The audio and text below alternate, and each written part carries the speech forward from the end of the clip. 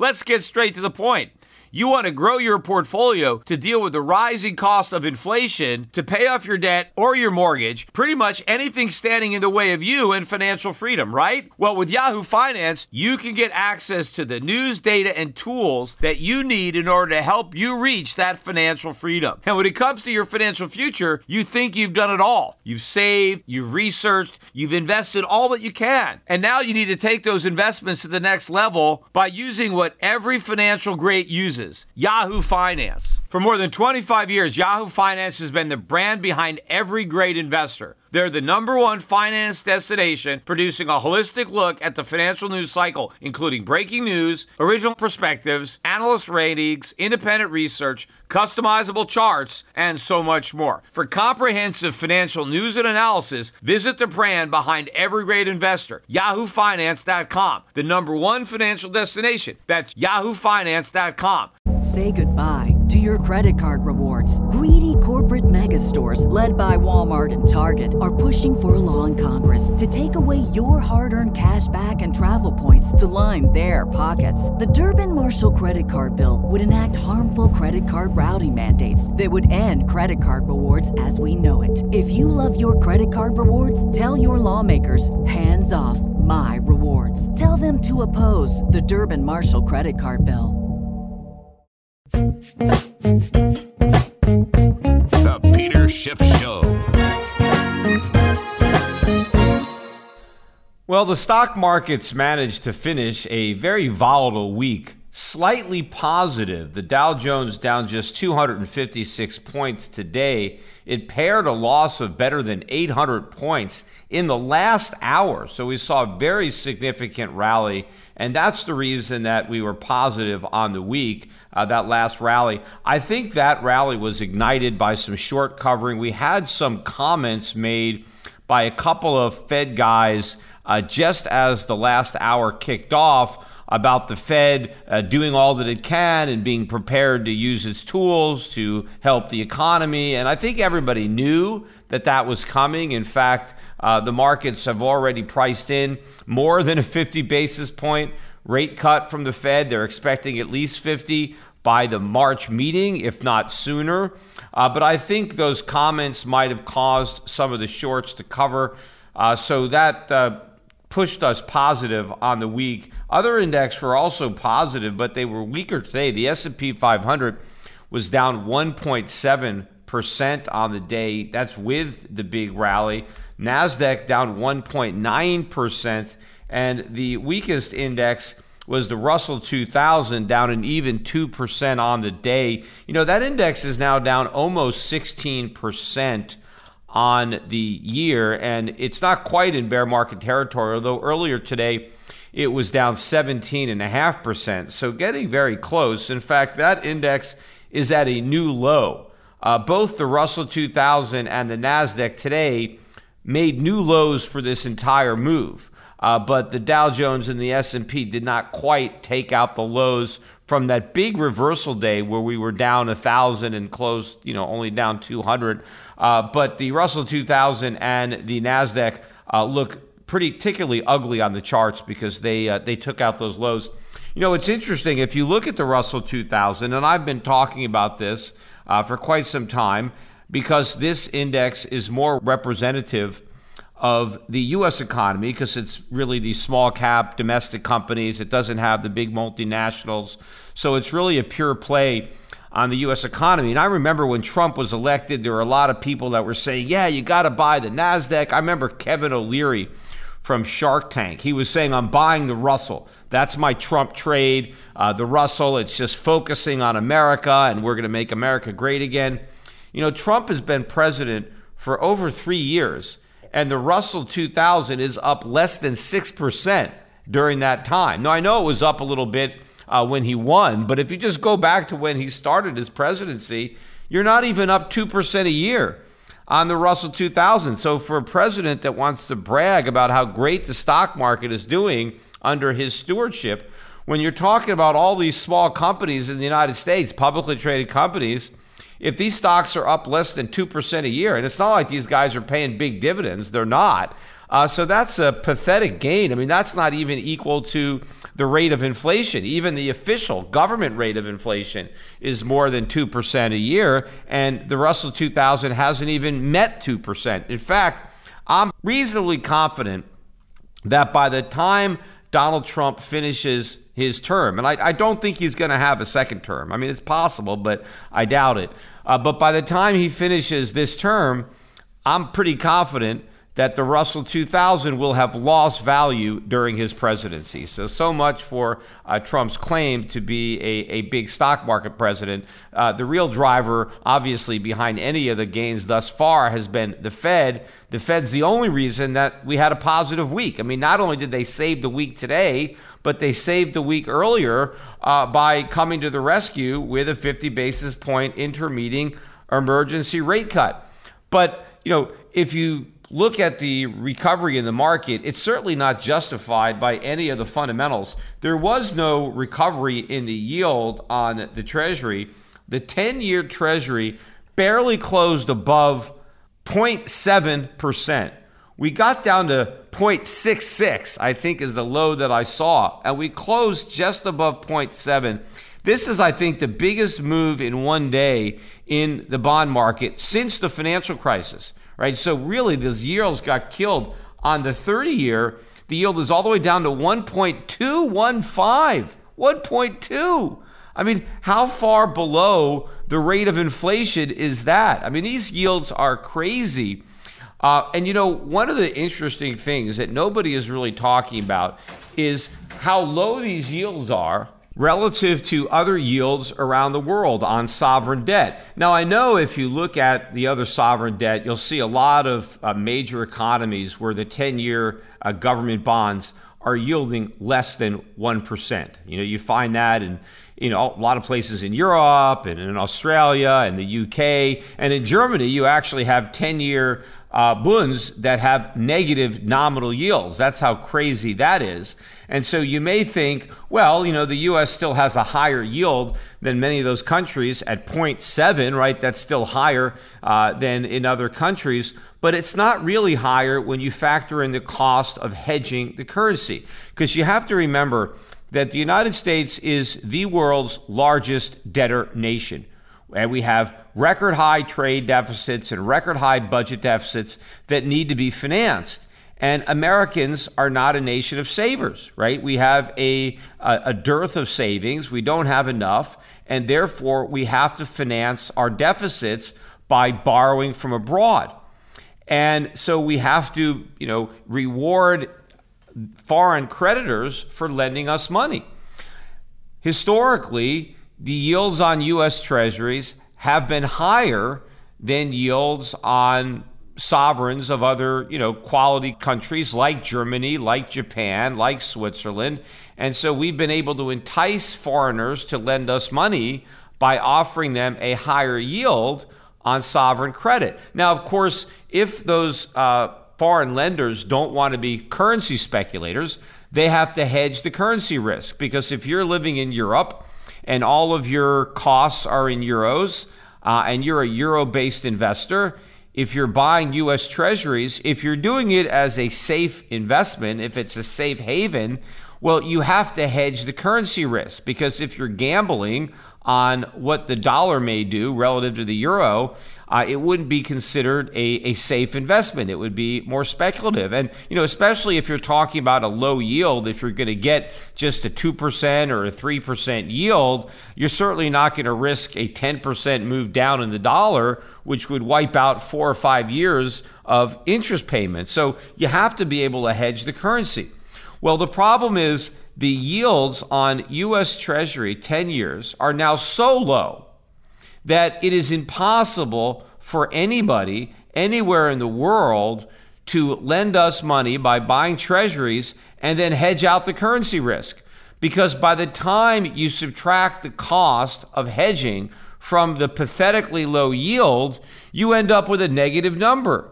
And so there is no way for these creditor nations to loan their surplus savings to the United States and still get a positive yield. They might as well just settle for the negative yields they have in their own country rather than getting an even more negative yield by lending to the United States. And if you look at what happened to the U.S. dollar index again today, it was down. In fact, we closed well off the lows. At one point, we were down, I think, more than a full percentage point. We ended up down about 73 basis points. We closed at 96.09.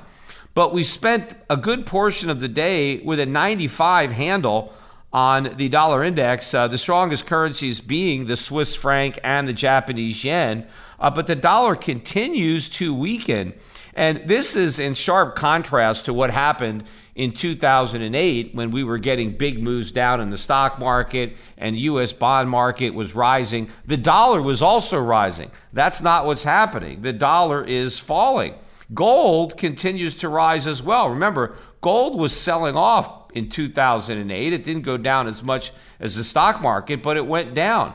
And gold is not going down. We got back up to 1690 again today, which basically is a bit of a double top, which I think we're going to take out on Monday. But obviously there's some resistance up there at 1690. We opened at about 1690. And then after we got the jobs report, which I'm going to get to in a little bit, but was pretty much of a non-event because it's a sideshow at the moment. But after the jobs numbers came out stronger than expected, we did get a sell-off in the price of gold. I mean, gold dropped maybe 20, 30 bucks, but then gradually rallied back, and probably within a half hour of the close was all the way back up to the highs, up about 15 bucks again, right below 1690.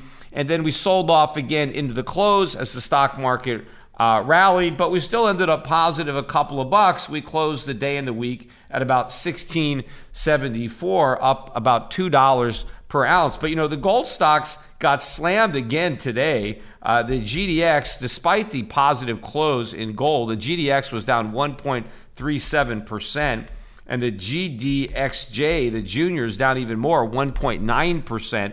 So actually a little worse than the S&P, but a little better than the NASDAQ and the Russell 2000. But, when gold had that midday sell-off or early morning sell-off, gold stocks got hammered. I mean, a lot of these stocks went down 4 and 5%. I mean, the market is so ready to throw these stocks out the minute there's any downtick in the price of gold. Because, again, these traders are so worried that the gold price is going to crash. They haven't noticed the fact that it's in a bull market and keeps making new highs.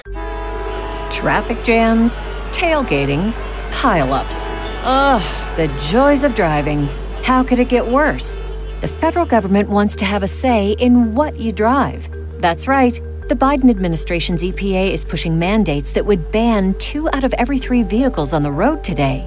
Don't let Washington become your backseat driver. Protect the freedom of driving your way.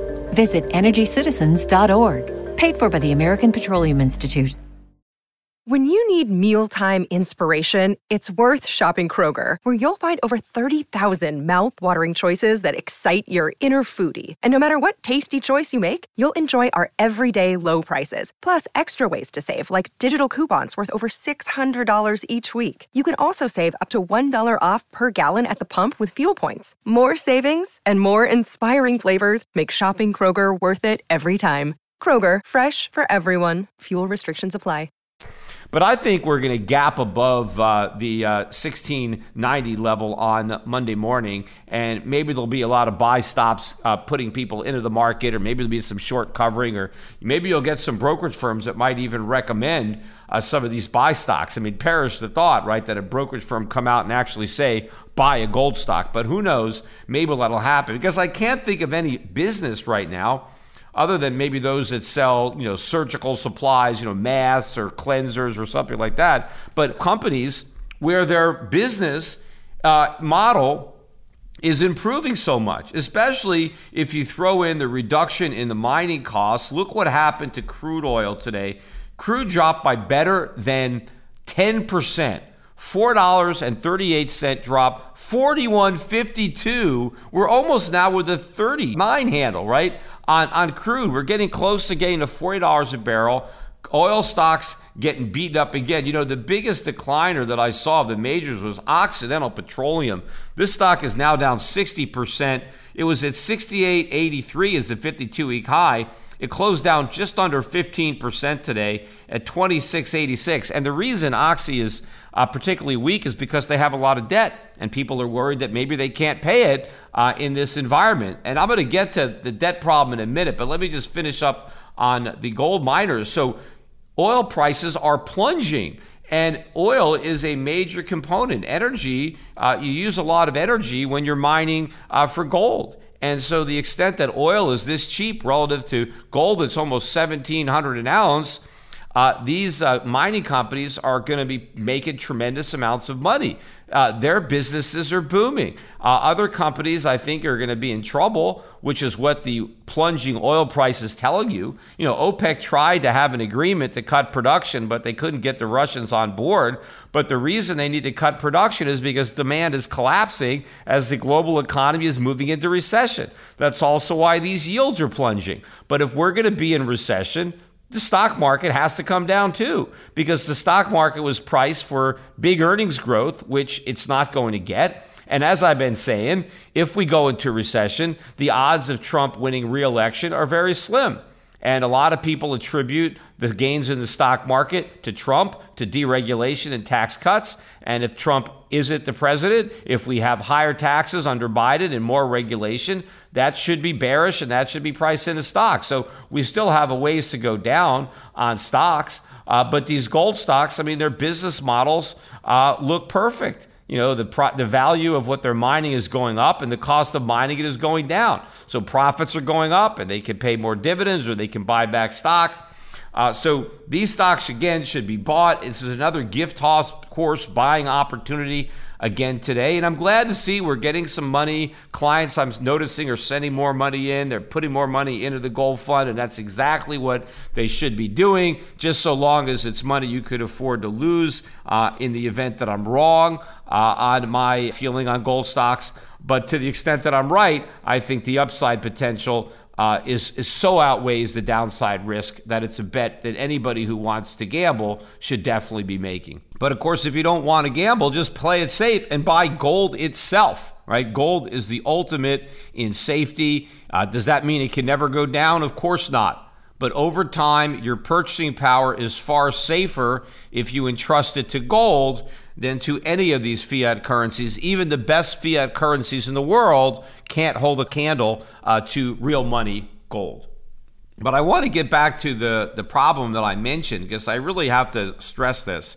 The rates, after you account for hedging, if the rates on U.S. Treasuries are really the lowest sovereign yields in the world, how is the United States going to function? If we have all these deficits that have to be financed externally, yet we're offering foreign creditors the lowest yields, why would they buy? Why would they loan us the money? And the answer is they won't. And, so how do we finance these debts? There's only one way, and that's the Federal Reserve. The Federal Reserve is going to have to monetize it. The Federal Reserve is going to have to crank up the printing presses like never before. And in fact, I looked at the balance sheet. We got the numbers yesterday afternoon. I forgot to mention them on the podcast I did yesterday. But in the prior week, the Fed's balance sheet rose by $82.9 billion in 1 week. Now, if you remember, when we were doing QE3, the Fed was doing $80 billion a month. Well, we just did a whole month's worth of QE in a week. And my guess is that this week, the number is going to be much bigger. And in fact, I hadn't noticed this until my son Spencer pointed it out, but the Fed's balance sheet now contains over $2.5 trillion worth of U.S. Treasuries. This is an all-time high, and this is the first time in its history that the Federal Reserve has held that much in U.S. Treasuries. Now, the balance sheet has been higher, but that's because the Fed had more mortgage-backed securities, as not as many Treasuries. Well, what they've been doing recently is buying more Treasuries to artificially suppress the yields. And they're going to have to continue to buy them to finance the fiscal stimulus that everybody says that we need, but also to buy all the Treasuries that the rest of the world is going to unload because they can't be hedged. And if you look at the chart for the U.S. dollar has a long way to fall. There is absolutely no way any conservative investor in Europe or Japan could buy U.S. Treasuries looking at that chart and not hedging the currency risk. But the minute you hedge the currency risk, you destroy all the yield on the Treasuries. So you might as well just buy the JGBs. You might as well just buy the bunds, right? So this is a major, major problem that no one is talking about. You have the world's largest debtor that depends on external financing that is offering the lowest sovereign rates in the world. This can't be. This is a crisis in the making. The Fed is going to be the buyer of only resort. And, not only are they going to have to buy up all these bonds, but according to a Boston Fed President Rosengren, he came out today and he said that they need to expand what the Fed is allowed to buy so they can buy other types of assets, basically buy stocks. So this guy wants the Fed to start buying U.S. stocks because they says, hey, we're running out of things to buy. We have to print more money. We have to buy more stuff. Well, you know what? They're never going to run out of bonds because the deficit is going to explode. There's going to be so many bonds to buy. They're not going to have to worry about that. But of course, the last thing that we'd want to do is empower the Federal Reserve to buy stocks. I mean, first of all, we would have to change the Federal Reserve Act to allow that, I think. But who knows? I mean, maybe they'll find some way around that. But look, you don't want to do that. You don't want the government to start buying up private property, buying up the means of production, right? I mean, that's nationalization. That's like a backdoor into socialism. If we let the Federal Reserve print money and buy stuff, they can print all the money and buy everything, right? It's like, we don't even need a communist revolution. We just have the Fed just secretly buy everything up. And then what's the Fed going to do when it owns all these businesses, right? I guess we could put AOC in charge and she could run everything and we'll live in this workers' paradise. Look, you never want to let your central banks, I know there are some central banks that are buying, and I think these central banks are making a mistake. They should not be doing that.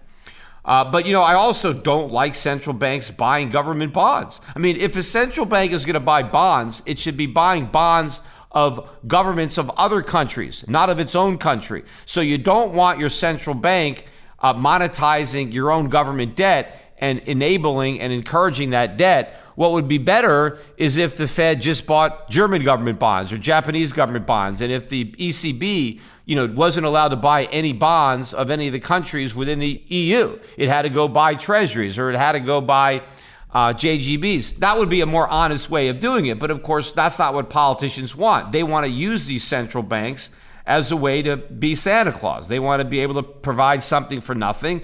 They want to be able to spend more than they tax, and they want the central banks to finance the difference. But since America is in this unique position of being the world's biggest debtor and having to rely so heavily on foreigners, we are now at a point where it's really game over.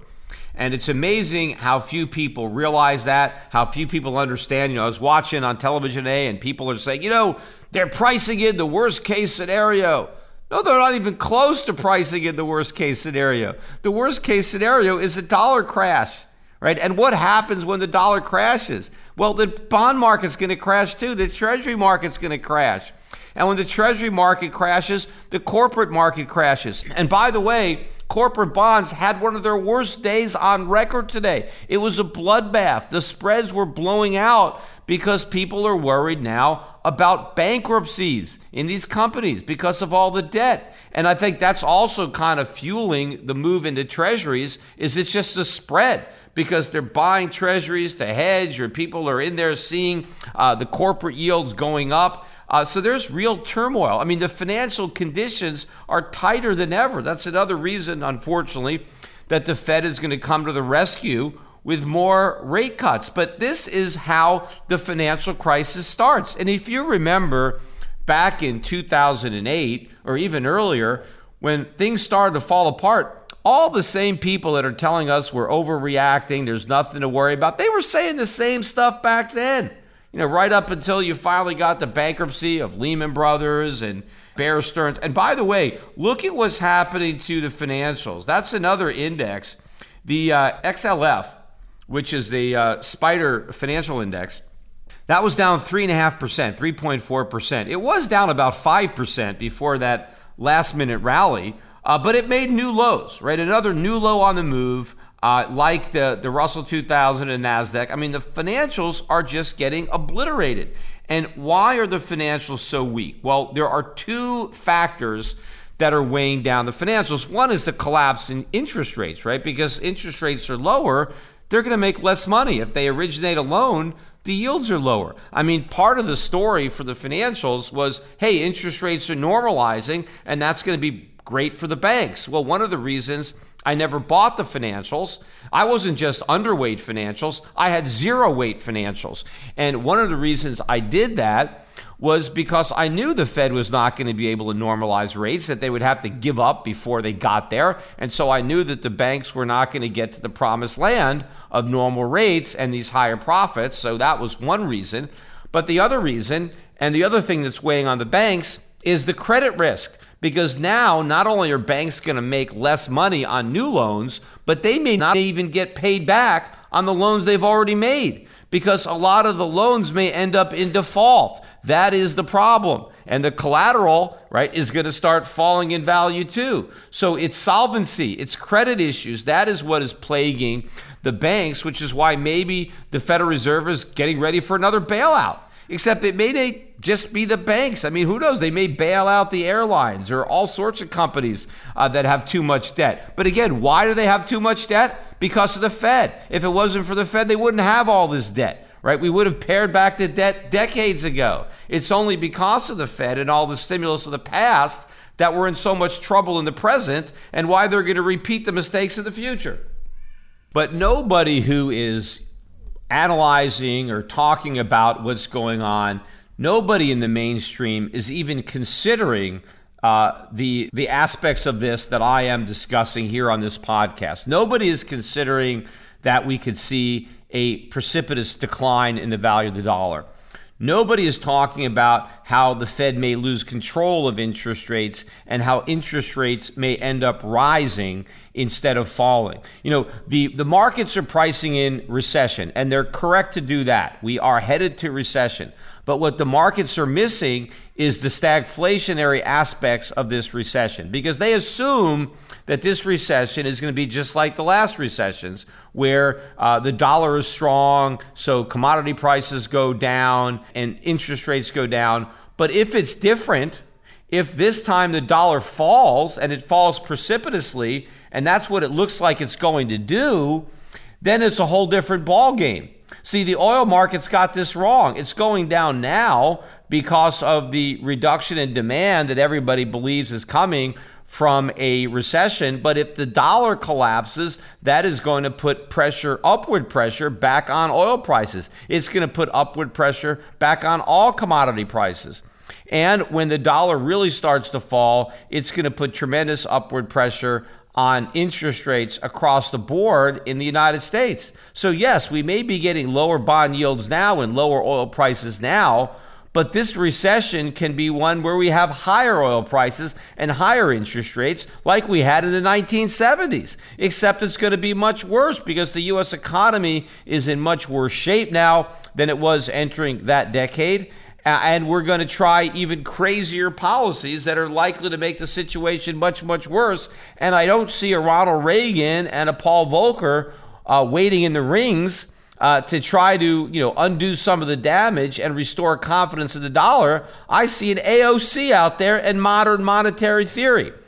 In any event, I want to just finish up this podcast talking a little bit again about the accounts at Euro Pacific Capital, because I want everybody who has an account with me, who's listening to this podcast, just to make sure that your account is invested the way you want. Because I talked to a client the other day who thought that she was invested in my strategy, but then when I looked at her account, she really wasn't in my strategy. She had a couple of gold stocks, or a gold stock and a silver stock, but she really had a lot of biotech stocks and in the U.S., and that's not my strategy. So people need to make sure, because Euro Pacific Capital, I don't own the BD anymore, but I used to. But just because you have an account with me, it doesn't mean that you're following my strategy. You have to make sure that the representative that you're working with knows that you want to follow my strategy, because we can buy U.S. stocks for people. We can do anything people want. We have to make recommendations that are suitable to the clients based on what they tell us they're looking for, what their objectives are, what they want to do. We have clients that buy U.S. stocks with me. Because first of all, Some of our clients, or my clients, want to allocate a certain percentage of their portfolio to international investing or gold stocks, but they still want to invest some of their money domestically. And some people do that at their other broker, but some people do that through me. I mean, we have clients that buy U.S. stocks and bonds through us, mostly stocks, right? I mean, we are a broker dealer, and we can buy any stock that trades in the United States.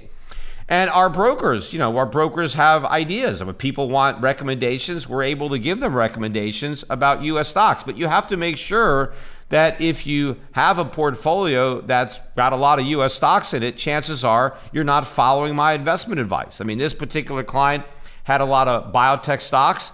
Personally, I wouldn't buy any of those stocks. I mean, I don't want to take that kind of risk. I'd rather take the risk in the mining sector. If I'm going to take a risk, that's the risk I want to take. I don't want to be in biotech, but some people might want to do that. And if you want to do that, then you could have some of those stocks in your portfolio. But don't be confused and think that you're following the Peter Schiff investment strategy if you've got a bunch of NASDAQ stocks in your portfolio, right? You're not doing that. And so if that's what you want, that's fine. But if it's not, you need to make sure. So if anybody has any questions, right, if you look at your account statement, if you're not sure if you're following my strategy, when you call up, just ask to talk to me and I'll take a look at your account. But in general, if you own my mutual funds, I have 5 mutual funds, then I'm managing your money. You're following my strategy.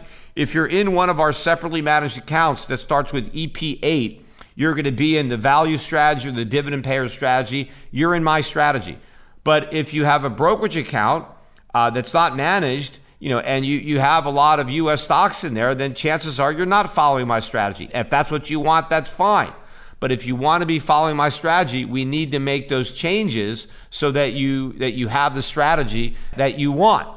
And one of the things that I did in our managed accounts that I mentioned is that we put 0 weighting to financials. And that hurt me, right? If people look at my track record over the past 5 years, they say, hey, your funds aren't doing well. That's because we didn't have any financials. But because we don't have any financials, we're doing great now because we're not getting killed. And what we own instead of financials are gold stocks. That's kind of one of the allocation shifts. I decided, hey, I don't want any financials. I'm going to bet on gold instead of the banking system and I'll buy gold stocks. And obviously, for several years, having gold stocks and not financials hurt me as gold stocks were going down and financials were going up. But I knew eventually I'd get even and then ahead of the game as the bubble in financials popped and gold stocks went up. Now, I still think the lion's share of that trade has yet to play out, particularly when it comes to the upside of gold stocks. So I want to make sure that anybody who has an account at Euro Pacific who wants to follow my strategy, make sure that you're doing it. I don't want any surprises. A year later, people say, hey, I thought I was following your strategy, and it turns out that they weren't. So just check, make sure, and if you're unsure, then I can always review your account and see if it's something that I would recommend, or if you're just doing something that I wouldn't recommend, and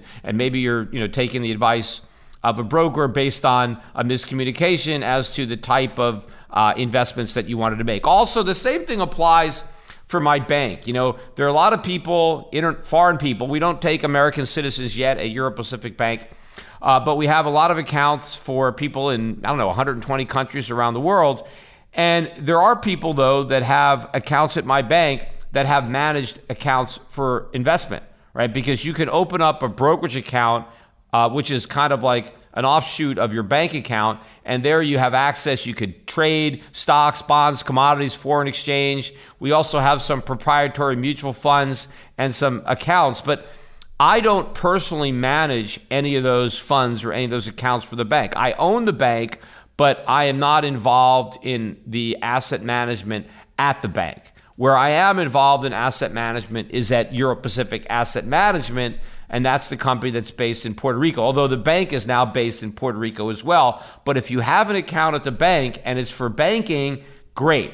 But if you want me to manage some of your money, what you need to do is move that money from your Euro Pacific Bank brokerage account to an account at Euro Pacific Asset Management. And so you can go to the Euro Pacific Asset Management website, which is europacificfunds.com, and you can give us a call, and we can, get you the paperwork to transfer an account. And of course, you can transfer it from anywhere. And this is for people who do not live in the United States, right? Because the accounts that we're running at Euro Pacific Asset Management in Puerto Rico, the accounts that are there directly are for people who live outside the United States. People who live in the United States are working with me through Euro Pacific Capital, which is a division of Alliance Global Partners, and that company is still based out of Connecticut.